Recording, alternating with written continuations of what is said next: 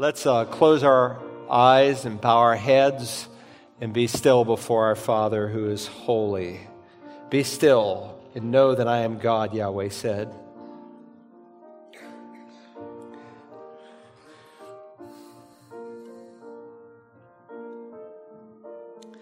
The law of the Lord is perfect.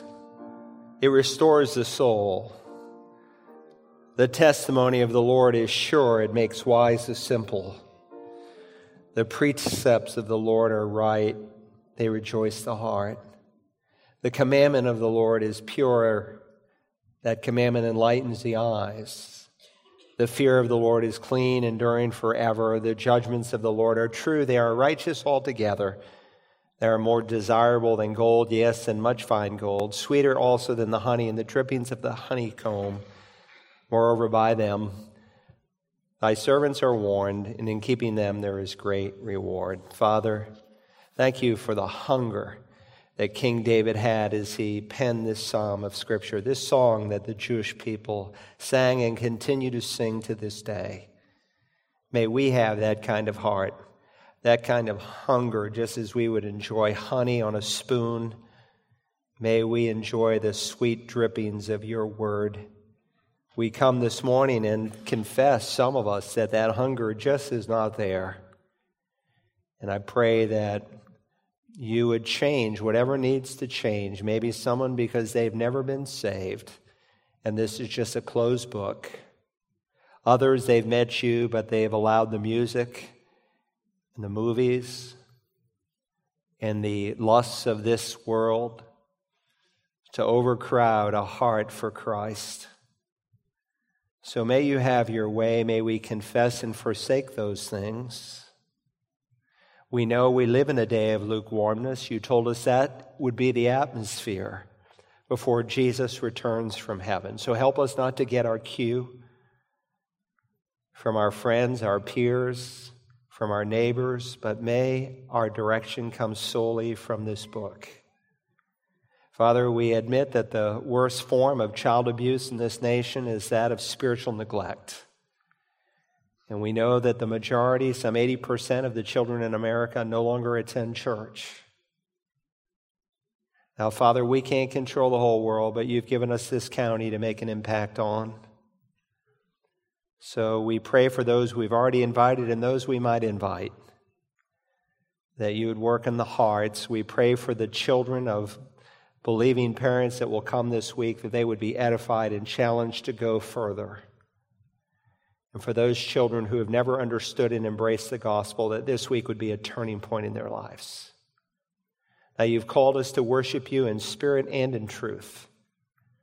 And so we come as your people, as we open thy word, which is truth. You said, Jesus, sanctify them in the truth. We know it's the very instrument of conversion, for you said we're born again, not of perishable seed, but imperishable seed. But we also know, Father, this you said is the instrument of our growth. So like newborn babes, we want to hunger after the pure milk of the word today, that we can grow. Let all bitterness and wrath and slander and anger be put far from us, and help us to long for these truths. Help me, Father, this morning as I preach. Help those in Graniteville, those in Grays, those in Hilton Head and Bluffton, and those here and those live streaming, some in other parts of the world. May the Spirit of God have his sovereign sway over each and every heart. And I ask it in Jesus' name and for his name's sake. Amen. Take God's word, would you, this morning? Turn to the book of Revelation, chapter 19. If you are new to the Bible, even the casual reader of Scripture cannot miss the fact that full from Genesis to Revelation is the coming of Messiah, but not just his first coming, his second coming. Christ is coming again to rule and reign sovereignly on the earth. And that is emphasized in at least 17 different books of the Old Testament. The Lord Jesus referred to his second coming some 21 times, and 7 out of 10 chapters in the New Testament deal with the return of Jesus from heaven. For every one verse on the first coming of Christ, there are 8 verses on the second coming of Christ. And there are over 300 references in the New Testament alone to the return of Jesus from heaven. And that's what you might expect. Because when Jesus comes, he's going to complete our salvation. Our salvation is not yet complete. If you are born again, you have been saved from the penalty of sin. The Bible calls that justification. You are, I hope, being saved from the power of sin. The Bible calls that sanctification. In some glorious, wonderful day when Jesus comes back, he will complete your salvation. You'll be saved from the very presence of sin. The Bible refers to that as glorification. And so prophecy is all about Jesus. It's all about salvation. We studied last time, where we finished in verse 10, that the testimony of Jesus is the spirit of prophecy. That is to say, the very nature, the sum and total of all prophecy is about Jesus. It points to him. And in the final thought in the Bible, Jesus states, "Yes, I am coming quickly." And the Apostle John says, "Amen, even so come, Lord Jesus." Listen, these are great days in which to be alive.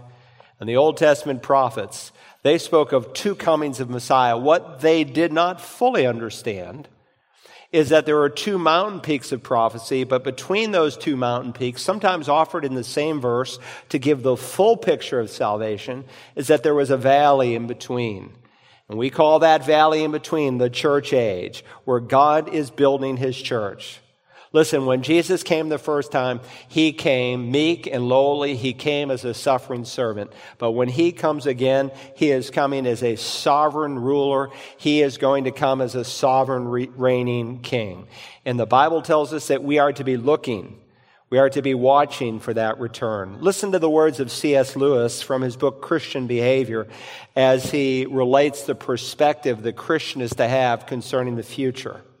He wrote, "A continued looking forward to the eternal world is not as some modern people think, a form of escapism or wishful thinking, but one of the things a Christian is meant to do. It does not mean we are to leave the present world as it is. If you read history, you will find that Christians who did the most for the present world were those who thought most of the next. It is since Christians have largely ceased to think of the other world that they have become so ineffective in this one. Aim at heaven, and you will get earth thrown in. Aim at earth, and you will get neither." Now that's good, because the Bible teaches, as we consider, focus, and meditate on the future return of Jesus, it will affect the way we are now. You think about that this morning as we read our text of Scripture. We're working verse by verse through the Revelation. We want to begin in verse 11 where we left off last time. Follow along in your Bible. "And I saw heaven opened, and behold, a white horse, and he who sat on it is called Faithful and True, and in righteousness he judges and wages war. His eyes are a flame of fire, and on his head are many diadems. And he has a name written on him which no one knows except himself. He is clothed with a robe dipped in blood, and his name is called the Word of God. And the armies which are in heaven, clothed in fine linen, white and clean, were following him on white horses. From his mouth comes a sharp sword, so that with it he may strike down the nations, and he will rule them with a rod of iron, and he treads the winepress of the fierce wrath of God the Almighty. And on his robe and on his thigh he has a name written, King of Kings and Lord of Lords." Now, there in your note-taking outline, it's in your bulletin if you're new, there are three simple truths I want us to consider as we think of our returning King. First, I want you to notice the appearance of the coming King. Notice how John begins verse 11, "And I saw heaven opened." Now, let me just say parenthetically, just as there are people who do not believe that Jesus literally, actually, bodily was raised from the dead.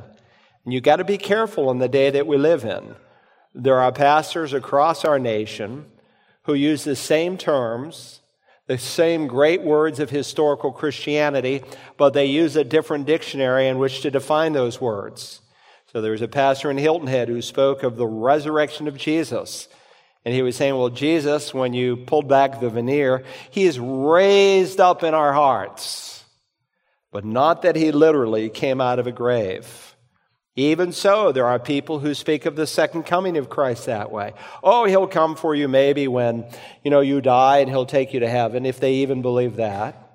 Or they say, well, the second coming of Jesus is not literal. It's his work in the society as it becomes more Christianized. Well, actually, it's not going to become more Christianized. The Bible teaches before his second coming it's going to get far worse. But the Bible affirms he is actually coming again.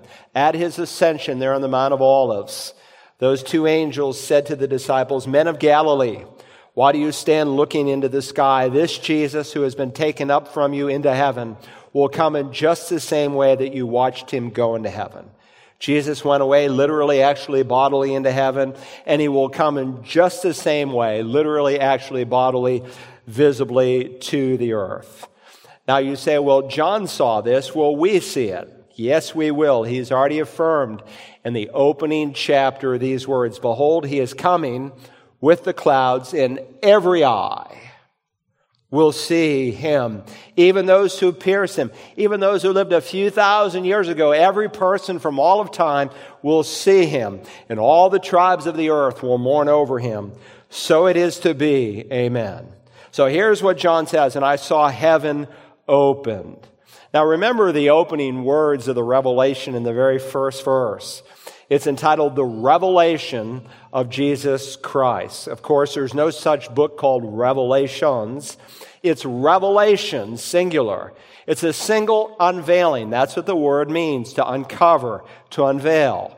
The word is apocalypsis. And if you transliterate a word, you take the sound of the word from the original language and you form it into the language you're translating into. And so, in some of our English Bibles, it doesn't say the Revelation. It says over chapter 1, the Apocalypse. And that's not bad, because that's what the word means. This is a book that is unveiling the person of Christ. He is the hero of the Revelation. In fact, he's the hero of all the Scripture. Again, last week, the spirit of prophecy is Jesus. And if you can read the Revelation and all you see is the Antichrist and his false prophet and all these judgments, and you miss Jesus, you've missed the purpose and message of the book. Maybe the best way to describe this unveiling is like a man who has honed out a beautiful statue out of marble. And it's been covered after weeks, maybe even years and months of work. And now the time is for the unveiling. And they pull the cord, and off comes that cloth, and you see the statue that he has created. Listen, everything to what we've studied up to this point, 1911, have been preparing us for this unveiling, for this time when Jesus will literally come back to the earth. And that's how the Bible describes his coming. He first comes in the air. We call that the rapture. But he comes at the second coming to the earth. Listen to what the prophet Zechariah wrote. "Then the Lord will go forth and fight against those nations, as when he fights on a day of battle." We'll examine that next time in the next paragraph. We've already been introduced to the battle of the Armageddon that Zechariah has been speaking of. And Jesus, when he comes back, he's going to crush the nations of the world. And in that day, the Bible says his feet will stand on the Mount of Olives, which is in front of Jerusalem on the east. Listen to what Isaiah the prophet said in Isaiah 64, which he says is going to be fulfilled in the Jewish people at the second coming. "Oh, that you would rend the heavens and come down, that the mountains might quake at your presence. As fire kindles the brushwood, as fire causes water to boil, to make your name known to your adversaries, that the nations may tremble at your presence." Listen, when he came the first time, for the most part, the Hebrew people, Israel, missed it. They did not believe Jesus was the promised Messiah. But listen, when he comes the second time, as a whole, the nation will embrace Jesus as Lord. One of the functions, as we've been studying, of this 7-year period known as the Great Tribulation is to bring Israel to his knees. Now, Christ can come at any time in the rapture, but he cannot come in the second coming until Israel comes to faith. That's what Jesus said. Listen to his words in Matthew 23. "For I say to you, from now on you will not see me until until you say, blessed is he who comes in the name of the Lord. And so we studied in the 12th chapter of the Revelation that the Jewish people under the Antichrist are going to experience incredible persecution, but God will use that persecution to open their eyes to the one whom they have rejected. And I saw heaven opened, he begins. John here sees this revelation, this unveiling, not to be confused with the rapture. We discussed the rapture in Revelation 4 and verse 1. There he said a door standing open in heaven. He saw a door opened in heaven. This is a very different event. The clouds, somehow like a scroll, are going to be rolled back. The whole world will have the attention of the heavens above. We saw a magnificent sunset this week, and you couldn't help but just look at the beauty. Listen, God is going to roll back the clouds like a scroll, and every eye is going to see Jesus coming back.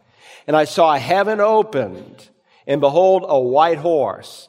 Now, we've seen different clusters of this phrase, I saw. This is the final 7 I saws here in the Revelation. This is the first of the final 7. And it will carry us all the way through chapter 21. 7 rapid I saws that will carry us all the way to the great white throne judgment there out in outer space. 7 events that will follow Jesus' second coming to the earth. You might want to go home this week and circle those and see if you can find them.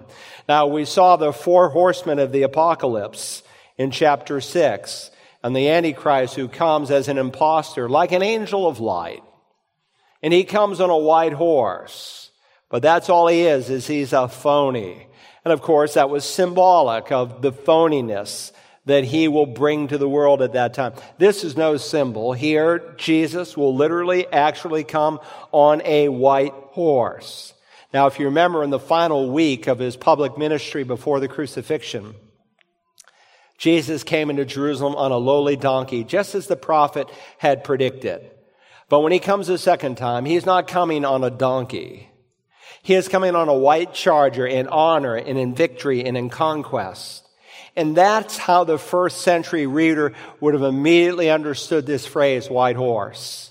Because in the first century, Roman generals would ride a white horse, and behind it would be all their captives after a great battle. Julius Caesar drove a white chariot drawn by white horses after he conquered North Africa, and he came down the Via Sacra there in Rome. Domitian, the man who, if you remember, put John on the island of Patmos. Some of you have been with me to the Isle of Patmos, and we went to that cave, which at least traditionally says that John wrote the Revelation from that cave. I don't know for sure, but I know what island he was on. And this great emperor, of course, when he conquered a people, in a number of writings, he is seen riding on a white stallion. Listen, God wants to affirm to these 7 churches who are initially receiving this book that the Domitians of this world are history, that our Lord, our Savior, is going to rule over all the leaders of the world. He will literally ride on a white horse, and he will dismount there on the Mount of Olives as he sets his feet on it. And on this day, he will no longer be riding humbly on a donkey. He will come as the great victor, and he will come in judgment. Listen to what Jesus said. But when the Son of Man comes in his glory and all the angels with him, then he will sit on his glorious throne. All the nations will be gathered before him, and he will separate them one from another as the shepherd separates the sheep from the goats. And he will put the sheep on his right and the goats on his left. And then he adds concerning the goats, the unbelievers, these will go away into eternal punishment, but the righteous into eternal life. Likewise, Paul records that when Jesus comes back, he is going to give relief to you who are afflicted and to us as well, when the Lord Jesus will be revealed from heaven with his mighty angels in flaming fire. And when he comes back on that white charger, the Bible says he will be dealing out retribution to those who do not know God and to those who do not obey the gospel of our Lord Jesus. Have you responded to the gospel of the Lord Jesus?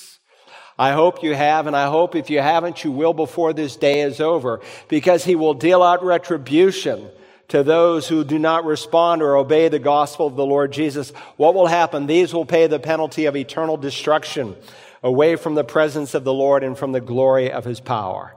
Let's read further here into verse 11 and look at these descriptive names given to the Messiah. And I saw heaven opened, and behold, a white horse, and he who sat on it is called Faithful and True.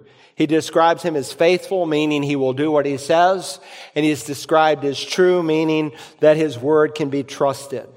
Jesus' title, Faithful, is totally reliable, and it is in direct contrast to the Antichrist, who is unfaithful, who lies to the peoples of the world, who breaks his promises to the people of Israel. His title is also that of True, because God can never perjure himself. Moses said, God is not like a man that he should lie. The writer of the Hebrews says it is impossible for God to lie. Paul said to Titus, God cannot lie. Unlike the Antichrist, Jesus is the opposite. The Antichrist was untrue, and he deceived people. This description of Jesus is very different from the deception of the evil one, and very different from those who followed him, the Antichrist and his false prophet. Jesus, who is the truth, I am the way, the truth, can only speak truth, and he will do what he says. He will be faithful to pull it off. And the very fact that he is coming again demonstrates that he is faithful and true, for that's what the Old Testament wrote of him, and that's what he himself said would indeed happen. Now, do you remember all the way back in Revelation chapter 3 when we studied the 7 churches? One of those churches was lukewarm. One of those churches was apathetic, the church at Laodicea. And that's where we were introduced to these titles of the Messiah. To the angel, to the messenger, we'd say today, to the senior pastor of the church in Laodicea, right? The Amen, the faithful and true witness. You think about that. If your heart is compromised today, if you are more attracted by the things of this world than by the Lord Jesus, if you are lukewarm and apathetic, you are basically denying what Jesus said about himself, that he is indeed faithful and true. Basically, you're saying, Jesus, you said that you came that we might have life and have it more abundantly, but I don't think that's true. I don't think you are faithful to do that which you have promised, so I've gone after other things. And it's a denial of who Jesus really is. Let's read further into verse 11 of chapter 19. Now I saw heaven opened, and behold, a white horse, and he who sat on it is faithful and true, and in righteousness he judges and wages war. It's a marvelous title. He is faithful and true. And in this context, it is reminding us that God will be faithful and true concerning what he said as judge. In righteousness, he judges and wages war.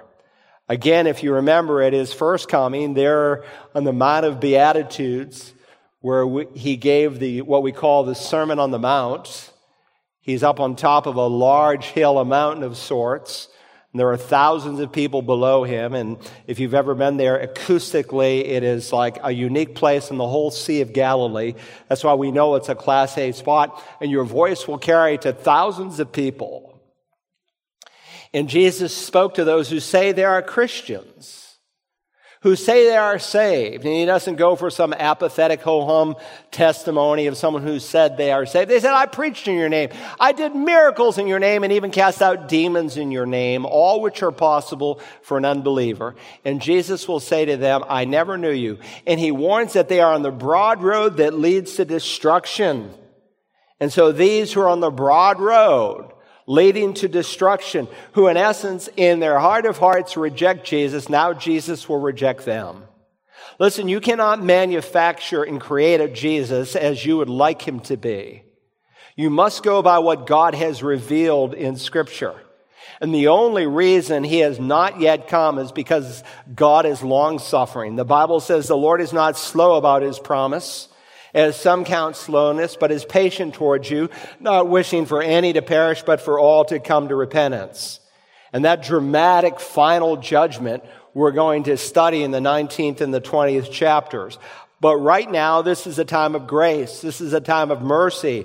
This is a time of the long-suffering patience of God where you can still be forgiven. But a day is coming when the dam of God's mercy will break to his judgment, and there'll be no further opportunity. His eyes, verse 12, his eyes are a flame of fire. The Apostle John is describing here, in essence, the perfect vision of Christ. His eyes are a flame of fire. We study that in Revelation 1:14 and in Revelation 2:18, so I won't spend a lot of time on it. But you remember to the church at Thyatira, he reminded them that absolutely nothing escapes his vision. Jesus will not be able to be fooled. He is incapable of acting in an unjust fashion. With his piercing vision, he will see everything that we've done. With his omniscient vision, he can perceive and he is going to discern the kind of judgment that every unbeliever will have met out. The mask, the facades will be removed. And fire, of course, as we've already studied, is a picture of the judgment of God in Scripture. God not only sees you this morning, he sees through you. He has X-ray vision.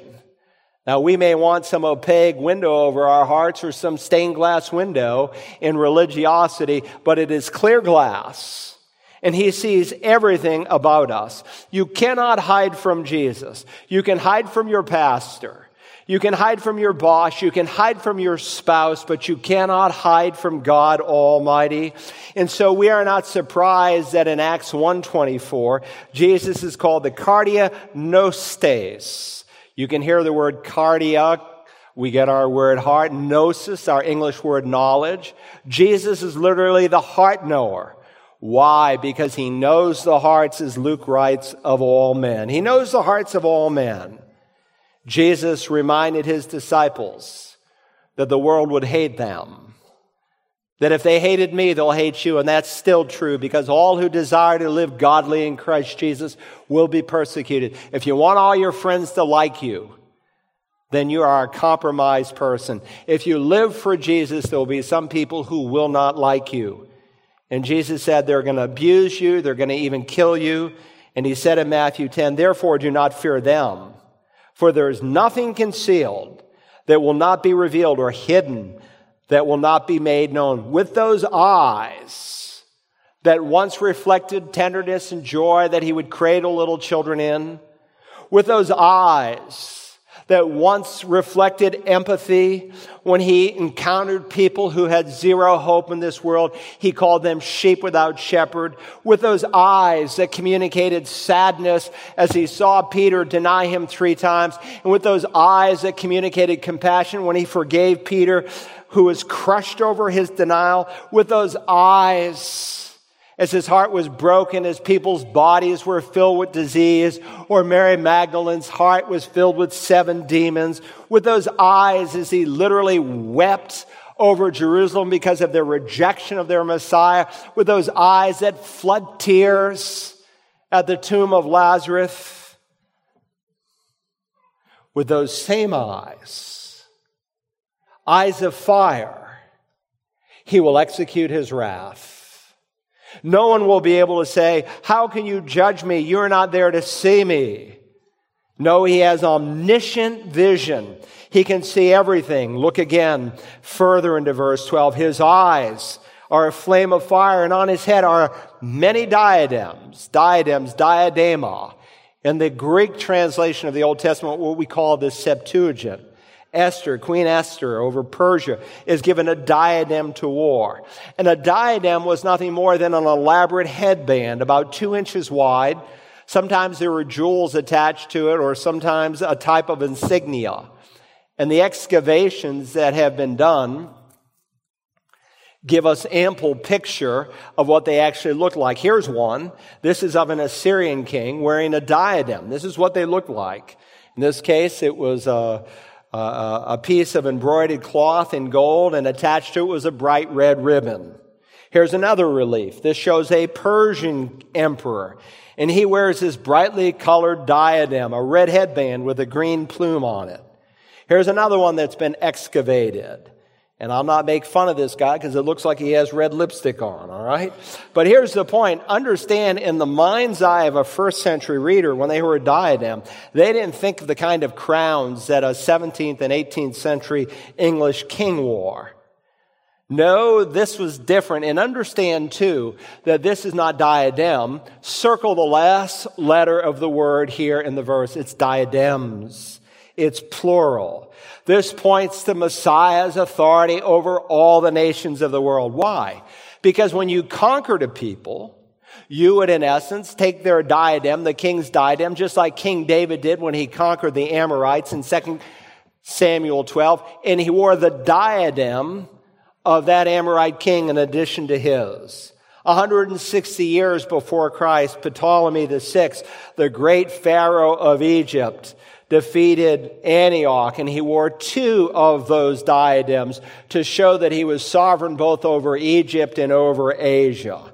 And here God is letting us know that Jesus will be sovereign over the whole earth, that he will have the name above every name. He will have many diadems on his head. On his head will be many diadems, and he will affirm before we're done, because he is King of kings and Lord of lords. Now let's read all of verse 12. His eyes are a flame of fire, and on his head are many diadems, and he has a name written on him which no one knows except himself. Describing this, the final glance of Christ's appearance in the Revelation, John tells us he has a name written on him that no one knows except himself. Now, I have dozens of commentaries on the Revelation. And what's amazing to me is how many of them attempt to tell us what the name is. But the text says no one knows it except himself. Even John, the beloved disciple, did not know the name. Not knowing what his name meant, I'm not obviously going to suggest what it is. But the exciting truth is that you will know that name someday when you get to heaven. Do you remember all the way back when we studied the church at Philadelphia? Let me dust off your minds. And I will write on him, Jesus said, I will write on him the name of my God, and the name of the city of my God, the New Jerusalem, which comes down out of heaven from my God, in my new name. These people are given a wonderful promise that they will be identified as the people of God forever. I'll write the name of my God, the name of the city of my God, in my new name. 3 names for the Creator, the city, and God's Christ. Listen, if I own some object that's important to me and I don't want to lose it, you know what I do? I write my name on it so that I identify it as mine. And by the way, as we will study next time, this is not the biblical basis for a tattoo.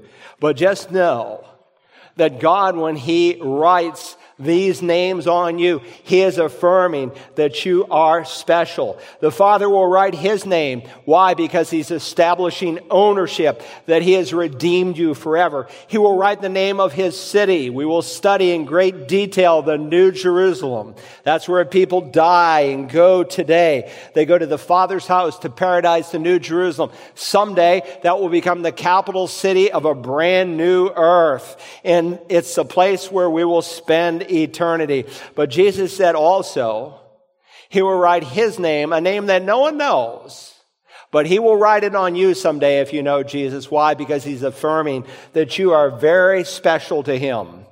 Now, in the Old Testament, on occasion, before Bethlehem, before the incarnation, Jesus would come, and he would come as the angel of the Lord. And the angel of the Lord was no ordinary angel. That angel was called Yahweh.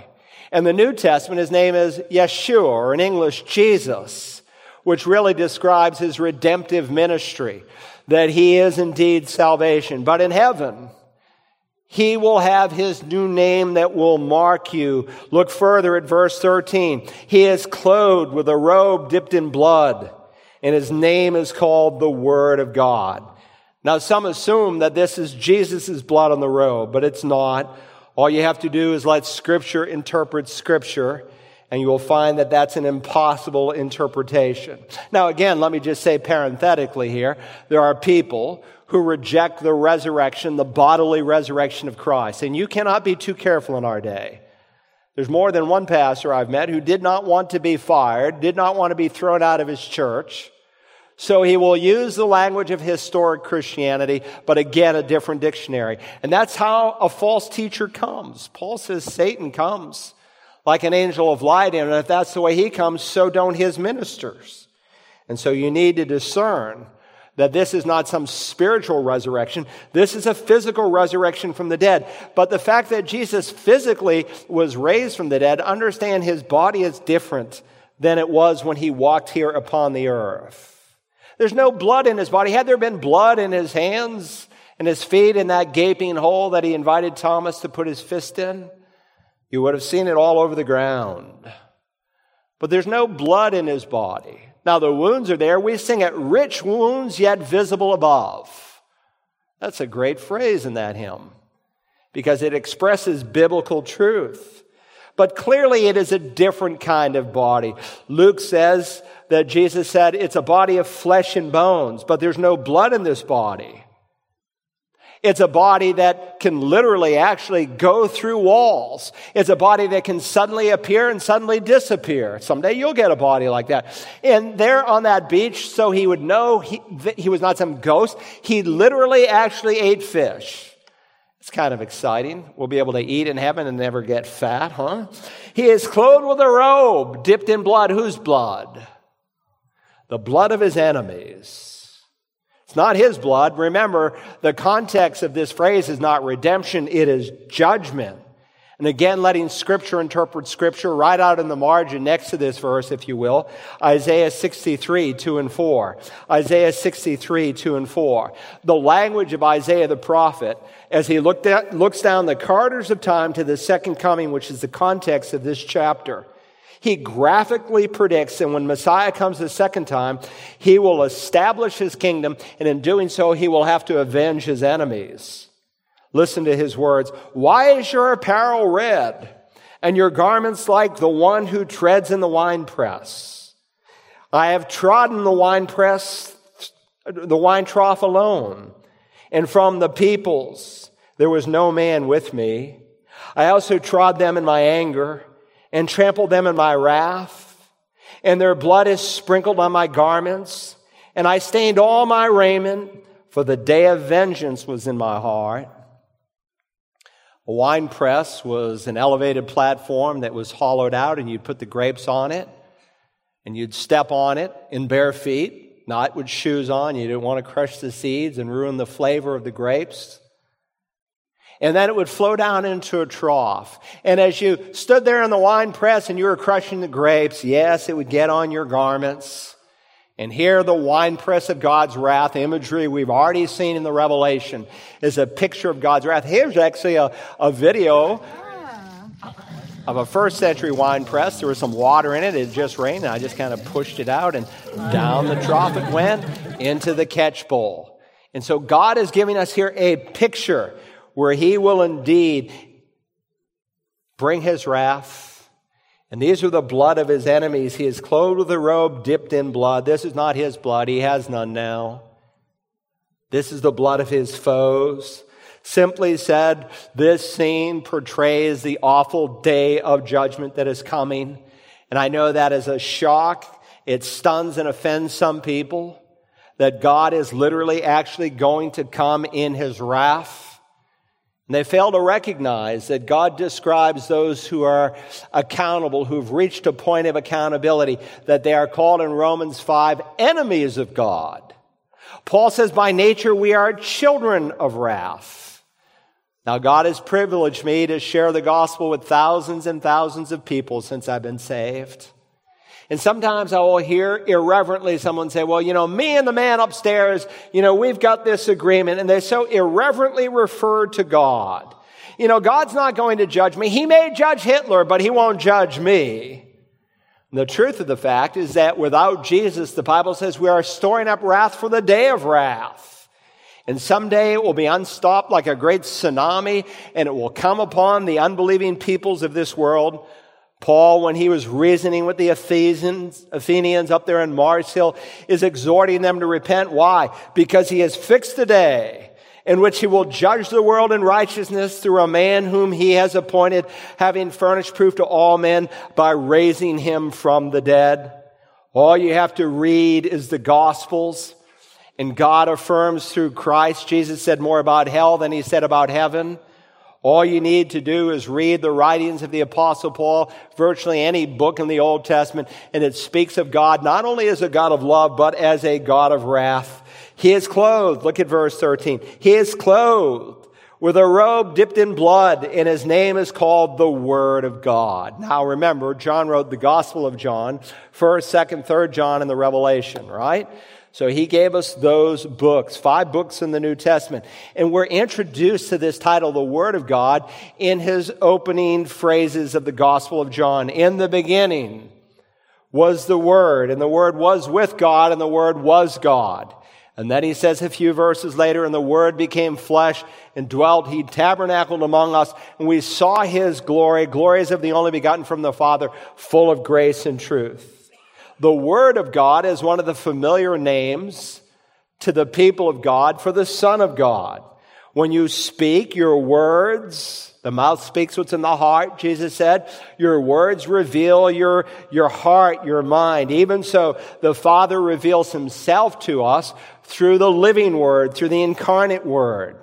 He is described like the Father as the Alpha and the Omega, the first and the last letters of the Greek alphabet, because Jesus is indeed the Word of God. He was the Father's agent in creation, the New Testament affirms. Let us make man in our image. Every member of the Godhead is involved and credited with the creation of the world. Who made the world? God the Father did, God the Son did, and God the Spirit did. All three are credited, not just by the plural pronoun, but by other passages throughout the Scripture. But Jesus is affirmed that God brought nothing into existence except by him. And he not only created the world, he is the agent as the Word of God in saving people and ultimately judging those who are lost. He will speak a word, and his enemies will pass away. You don't want to miss next time. Our Bible is the written Word of God, because it's all about Jesus. Our gospel is the spoken Word of God, because it's all about Jesus. And Jesus is the living Word of God, and someday every knee will bow and every tongue will confess that he is Lord. Now that's the appearance of our coming King. Secondly, if you're taking notes, I want you to think about the armies of our coming King. Not just his appearance, but let's think for a moment about the armies of our coming King. Look now, if you will, in verse 14. And the armies which are in heaven, clothed in fine linen, white and clean, were following him on white horses. Now, a lot of people get a little balled up concerning the return of Christ because they fail to understand that it is in 2 phases. Now, the Old Testament prophets didn't understand this. It was there in typology, but it was hidden.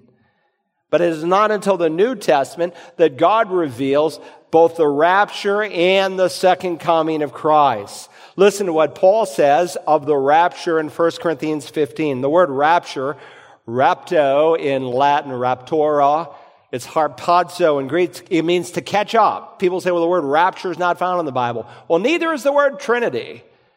But the doctrine of the Trinity is affirmed in God's Word, that there's one God who exists in 3 persons.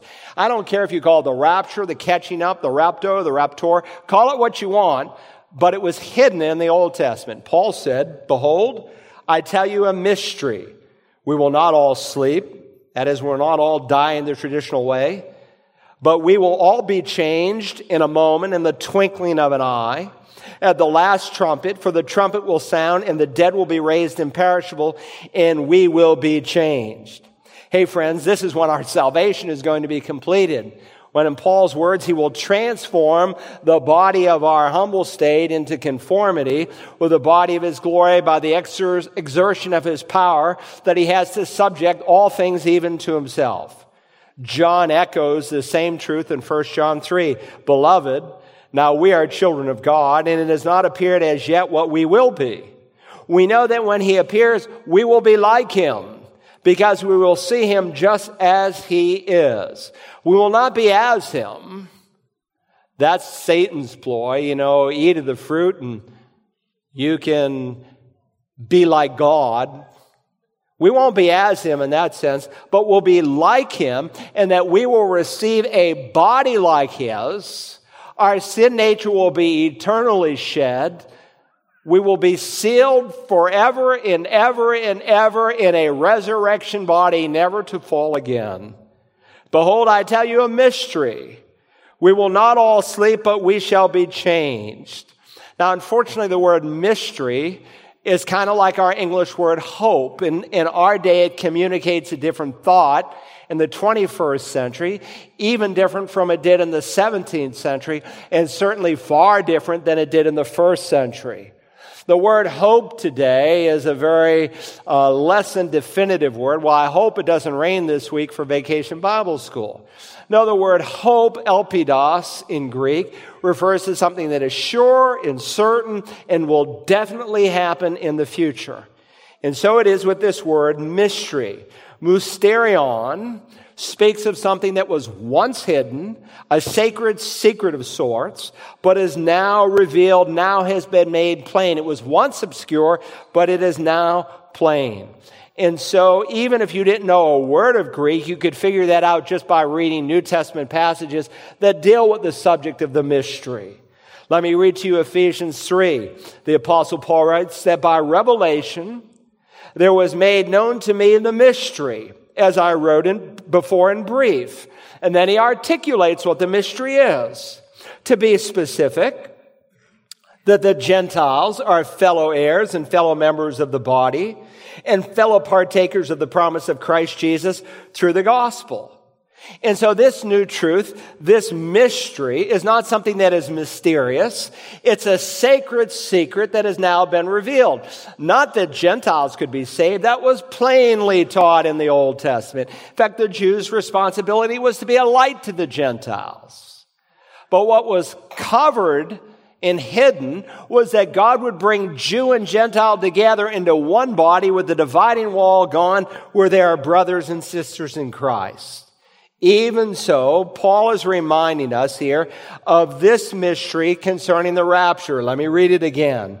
Behold, I tell you a mystery. It was there in the Old Testament. It was given by typology and men like Enoch, but it's not explained until you come to the New Testament. Jesus doesn't mention it until the upper room. If I go and prepare a place for you, I will come again and receive you to myself, that where I am in heaven, there you may be also. Behold, I tell you a mystery. We will not all sleep, but we will all be changed in a moment, in the twinkling of an eye, at the last trumpet. For the trumpet will sound, and the dead will be raised imperishable, and we shall be changed.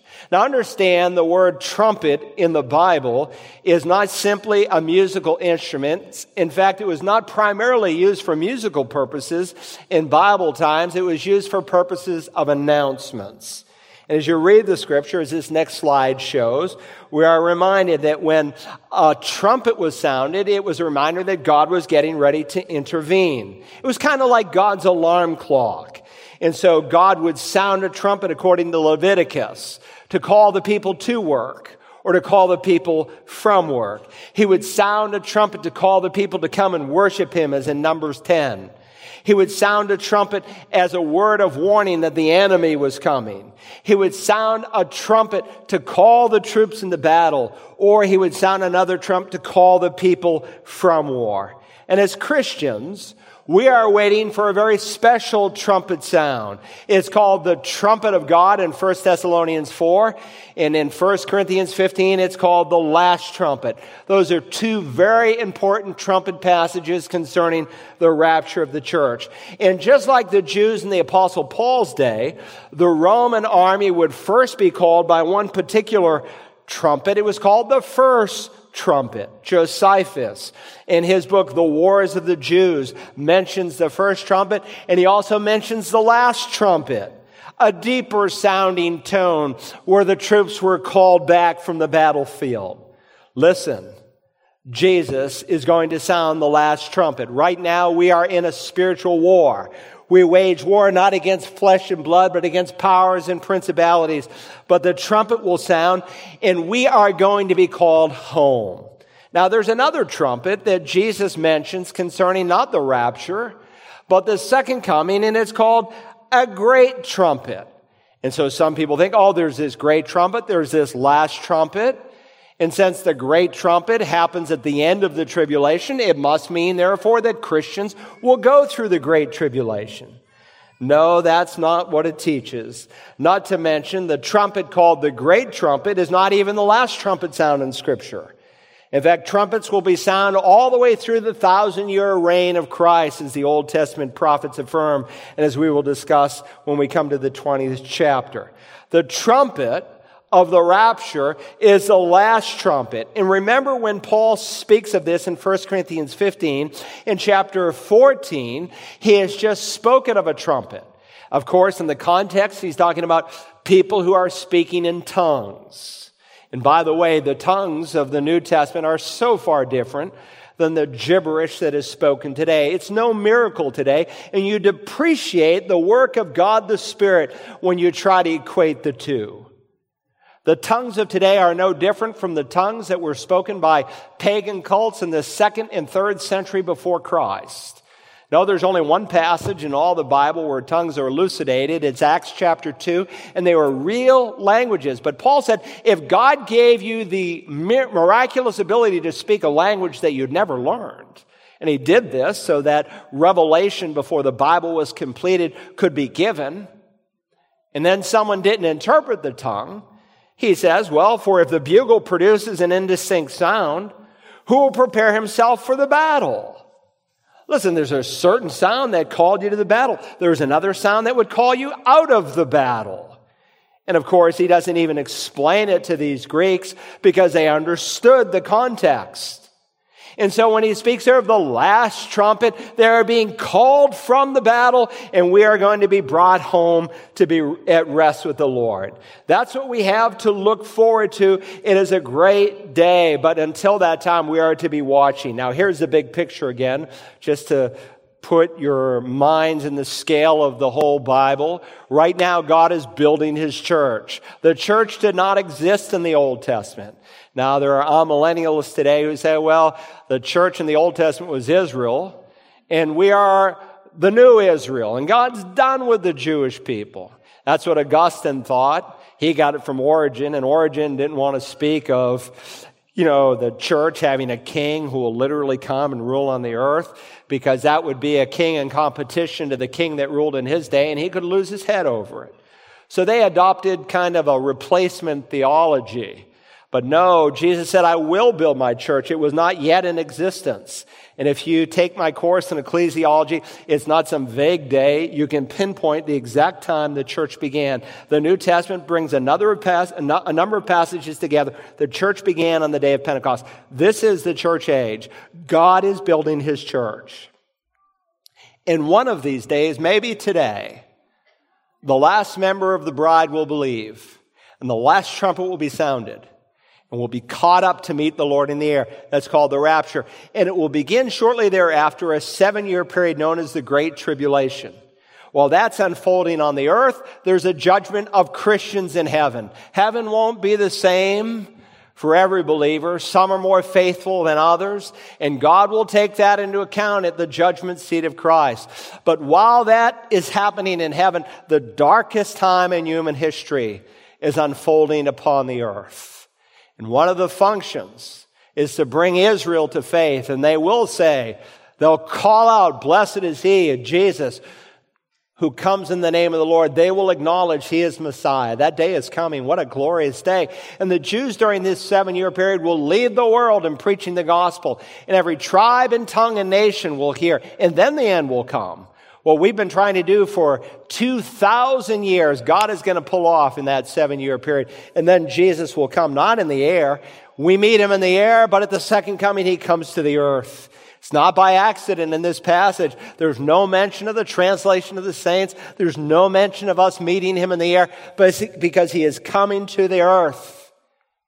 And then He will rule and reign for 1,000 years. And at the end of the 1,000 years, there will be the second resurrection. First and second resurrection speak of 2 programs God has. We'll study this in the 20th chapter. The first resurrection, of course, began with Christ, the first to come out of the grave. After that, a handful of Old Testament saints with Him.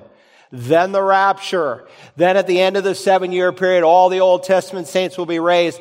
All those who died during the tribulation, their bodies will be raised. But at the second resurrection, only unbelievers will be raised, and they'll be raised with a body that is suited for hell. Now, if you remember, all the way back in Revelation 4:1, after these things, John wrote, I looked, and behold, a door standing open in heaven. We call that the rapture. The door is opened, and the church is gone. The church is dominating chapters 2 and 3, but they're nowhere mentioned from chapters 4 through 18. Why? Because the church is not here. And you do not see the church again until the 19th chapter, when we come back with the Lord Jesus Christ for the marriage supper of the Lamb. And this, by the way, fits perfectly with the promise Jesus made to the church at Philadelphia. Let me dust off your minds with that verse. Because you have kept the word of my perseverance. By the way, you're not saved by perseverance. But if you are saved, you will persevere. Perseverance is a fruit of salvation. Because you have kept the word of my perseverance, I also will keep you from the hour of testing. That hour, which is about to come upon the whole world to test those who dwell on the earth. There's an hour of testing, the Bible speaks, that will come upon the whole earth. There has never been an hour of testing in all of the 6,000 years of recorded history we have that has ever come upon the whole planet. Jesus said that day is going to come. And he said, I will keep you from the hour of testing. It's the preposition ek. It means out of or away from.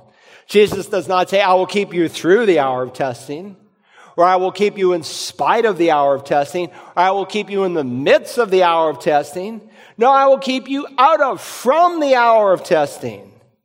Now, if Jesus wanted to convey to the church that they would be protected during the tribulation, he couldn't have said it any more plainly than he did in this verse. And if he wanted to affirm that he would just watch over them through the tribulation, he would have used different pronouns. He would have used the word dia. I'll save you through the tribulation. That's not what he says.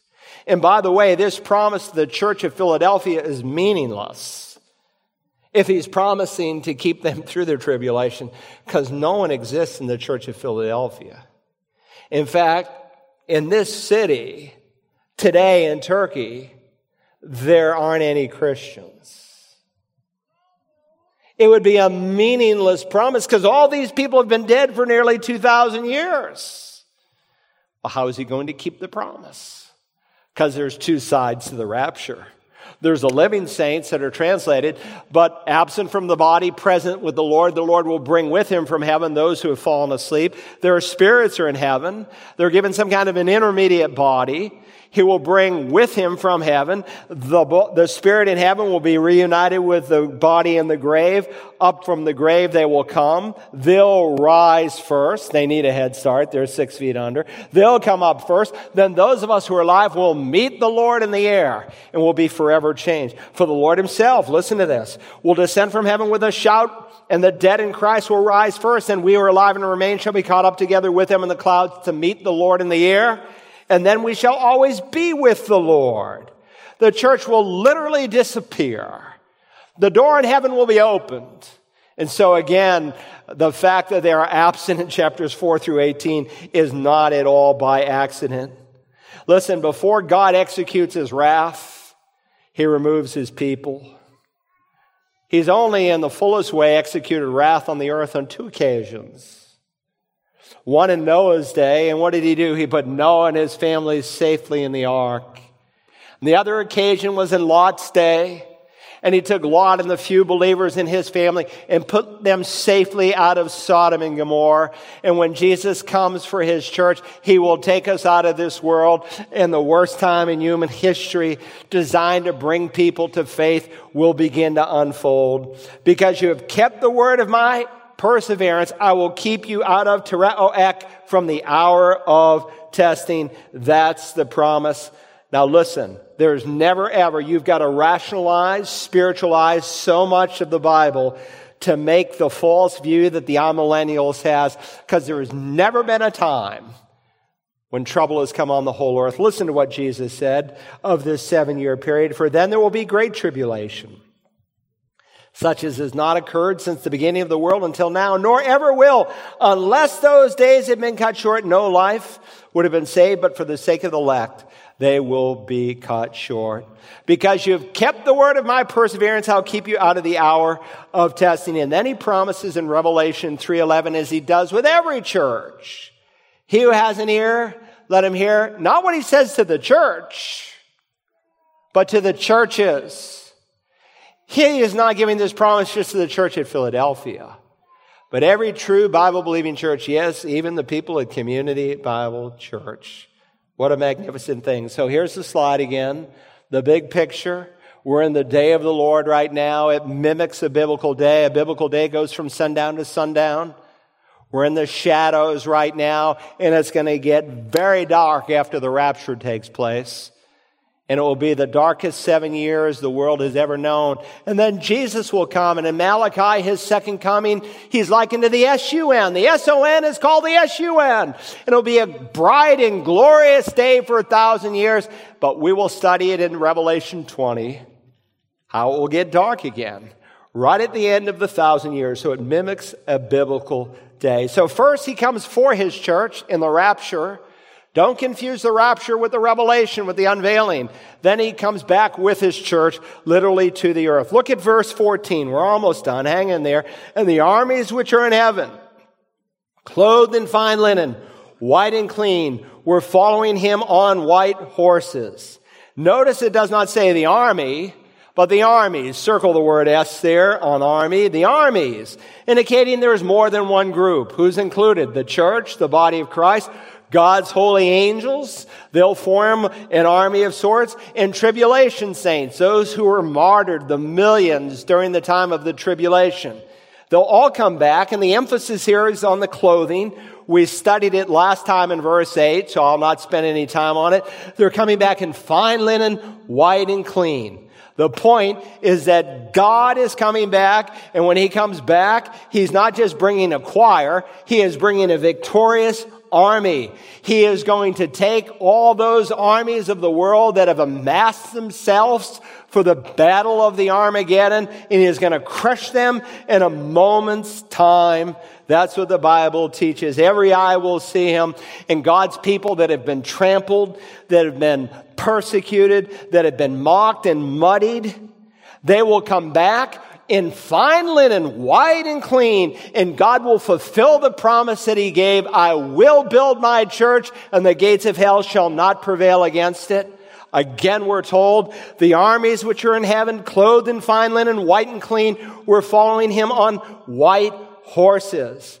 The transportation of this conquering king will be a white stallion. But not only will he be on a white stallion, we too will be on white horses. It's a marvelous truth. It is a great truth. You say, I've never ridden a horse. I'm afraid to ride one. You won't be on this day, I promise. If you've never ridden a day before, you'll be able to ride on this day.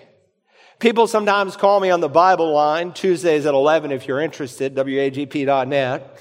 A little commercial. They say, will there be animals in heaven? Of course, look at it. These are horses coming from heaven. We know there'll be horses in heaven.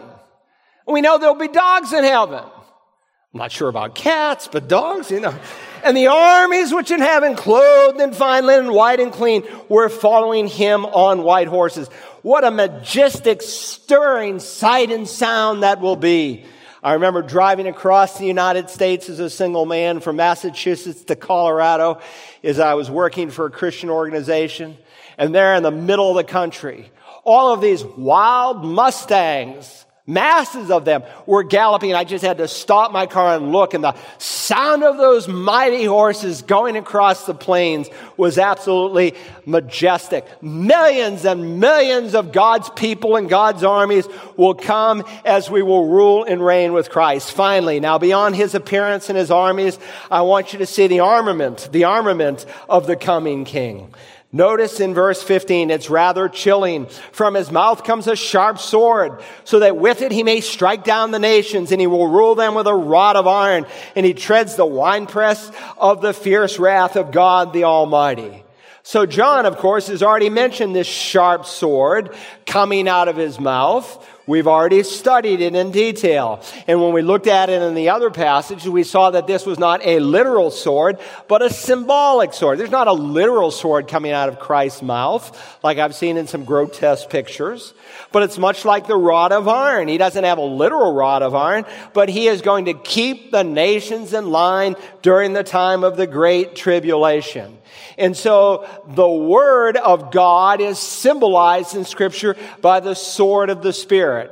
And by the way, you see Scripture interpreting Scripture, whereby you know that this is symbolic and that it symbolizes the power of Christ's Word. On this exact same day, 2 Thessalonians 2 and verse 8 says, "Then that lawless one," meaning the Antichrist, "will be revealed, whom the Lord will slay with the breath of his mouth and bring to an end by the appearance of his coming." These are not buccaneers spitting swords. This sword refers to the power and the authority of Christ as the sovereign king. Listen to Isaiah 11 and verse 4. You might want to put that in the margin next to verse 15. "But with righteousness he will judge the poor and decide with fairness for the afflicted of the earth. And he will strike the earth with the rod of his mouth, and with the breath of his lips he will slay the wicked." So John writes, "From his mouth comes a sharp sword." This is Messiah's sword. It speaks of his absolute power. And all you need to do is remember Revelation 1:1, that in the opening verse of this book, he said this book is being communicated. The King James says signified. I like that. Signified. It's being given in signs. And so our job is to find out, what does this sign mean? And then you literally believe what it means. And 5 times in the Revelation, John emphasizes this sword that comes out of Jesus' mouth as speaking of the breath and the power and the authority of his word that comes. Listen, he's not coming back to Christianize the nations of this world. He is not coming back to put his spirit in the governments of this world. He is initially coming back to judge the world, and he will come with a rod of iron. And this judgment will be swift. It will be complete. Murder will no longer be tolerated. Rape will be forever stopped ever before it begins. All adulteries and fornications will cease. The LGBTQ movement will absolutely be crushed.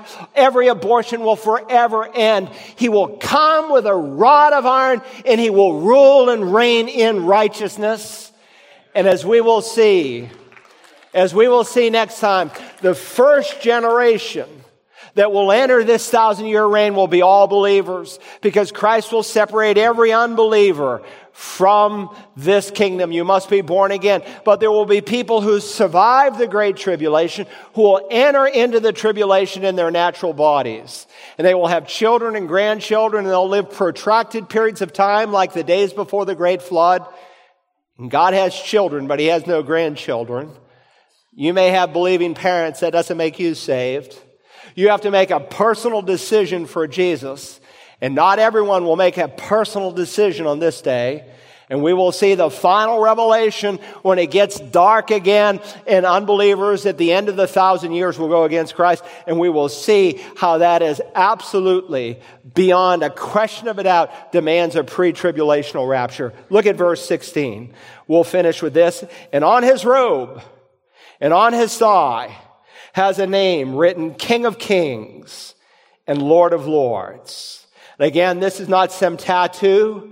He has his monogrammed robe draped over his thigh, and on it are the greatest names, King of Kings and Lord of Lords, the 2 titles that Moses ascribes to Yahweh, to God the Father, in Deuteronomy 10. "For the Lord your God is God of gods and the Lord of lords, the great, the almighty, the awesome God." And these titles are given to Jesus. Melech HaMelechim. He is the King of Kings. Adonai HaAdonim. That is Lord of Lords. He will be the visual manifestation of the Godhead, and all of the presidents and all of the dictators and all of the kings and all of the rulers will bow down and affirm that he is King of Kings and Lord of Lords, and we will see his sovereignty and his deity expressed across this planet. Praise God. monogrammed on this robe is simply that he is the supreme king and he is the greatest Lord. And he is not, like Pilate said, simply the king of the Jews. No, here it affirms he is the king of all kings. He is the king of the universe. And one of these days, we don't deserve it. Jesus, after the rapture, when we're in heaven, he'll say, "Mount up, get on your horse. We're coming back to the earth and you are coming back with me." What a great and magnificent and glorious day that we will study further next time. Now, how are we going to apply this? Let me make 3 applications quickly. Number 1, ask yourself, do you live with the expectation that the king is coming to judge? Do you live with that expectation? Listen, he came, Isaiah 53, as a suffering servant. But Yeshua Messiah is coming again as a sovereign king. He is coming in righteousness to wage war. He will judge, and all of the ambitions and prides and power expressions of this world will be put down. And I know that may seem un-American. People say, well, God is too loving to judge the world. No, not at all. He is too good not to punish the world. God is a righteous judge. The Bible says he is too pure to look with his eyes upon evil. Vengeance is mine, I will repay, says the Lord. You say, well, Pastor Carl, I thought God is a God of love. He is. He is infinite love, but he is also eternal wrath. And if you preach the love of God to the exclusion of the wrath of God, then you've not given the whole message. And if you preach the wrath of God to the exclusion of the love of God, you've not given the whole message. Now, each half of the truth is absolutely essential, but if you take part of the truth and you make it the whole truth, if all you do is preach the love of God to the exclusion of the wrath of God, then you have a Joel Osteen God, a God that he made in his own image, another Jesus, to use Paul's words. God is a God of love. And if you want to have mercy and grace, you can find it today. God never says next month, next year, next decade. He always says today, because tomorrow may be too late for some of us. But if you trample under your feet the precious blood of Christ by ignoring what Jesus did for you, then you are going to meet God in his eternal wrath. Now listen, do you have that expectation? If you're saved and you have that expectation, then you should be warning people. You should be compassionate that someone warned you such that you believe, and you should be warning others. And what an opportunity we have even this week with VBS. Secondly, do you live with the expectation that the king is coming? Listen, nothing needs to be fulfilled for the rapture to happen. The second coming is a prophecy-driven event, but Jesus could come today. Jesus said that we are to occupy until he comes. And Scripture plainly teaches that when he comes, there will be some Christians who will be ashamed. Listen to what John wrote in his first epistle. And now, little children, he's writing to believers, abide in him, so that when he appears, we may have confidence and not shrink away from him in shame at his coming. The Bible teaches that there will be some of God's people that will shrink away in shame. Now understand, all believers are accepted in the beloved. You can't do anything to make God love you anymore. You can't do anything to make God love you any less. He loves you in Christ, in John 17, as much as his own son. We are all equally accepted if you've been saved. But accepted doesn't mean that you're acceptable. And if you have a compromised lifestyle this morning, you say it's just a little small thing. It's the small thing that leads you to bigger things and will wipe out your Christian testimony. Paul says we have as our ambition to be pleasing to the Lord. Look, I don't want to shrink away in shame, but everywhere I look, I have encouragement. When I look back at Golgotha, and I see the incredible price that was paid for me. When I look within, I sense the Spirit who bears witness with my spirit that the love of the Spirit has been poured out in my heart, that He's my helper, He is my teacher, He assures me, He comforts me, He helps me to pray when I don't even know how I ought to. When I look around, I see my brothers and sisters in Christ who want to encourage me. But when I look ahead, I see Jesus someday coming back from heaven. And John will write, everyone who has this hope fixed on Him purifies himself just as He is pure. Are you living with the expectation that the King is coming finally?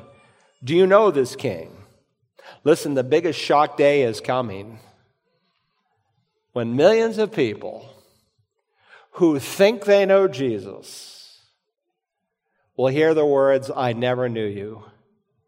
Depart from me." And we are living in a day where we live in a world that is covered over with phony, plastic, cardboard Christians, pseudo-Christians, who have never, ever been born again. Now, Jesus will first come in the rapture so that you can come back to earth with Him.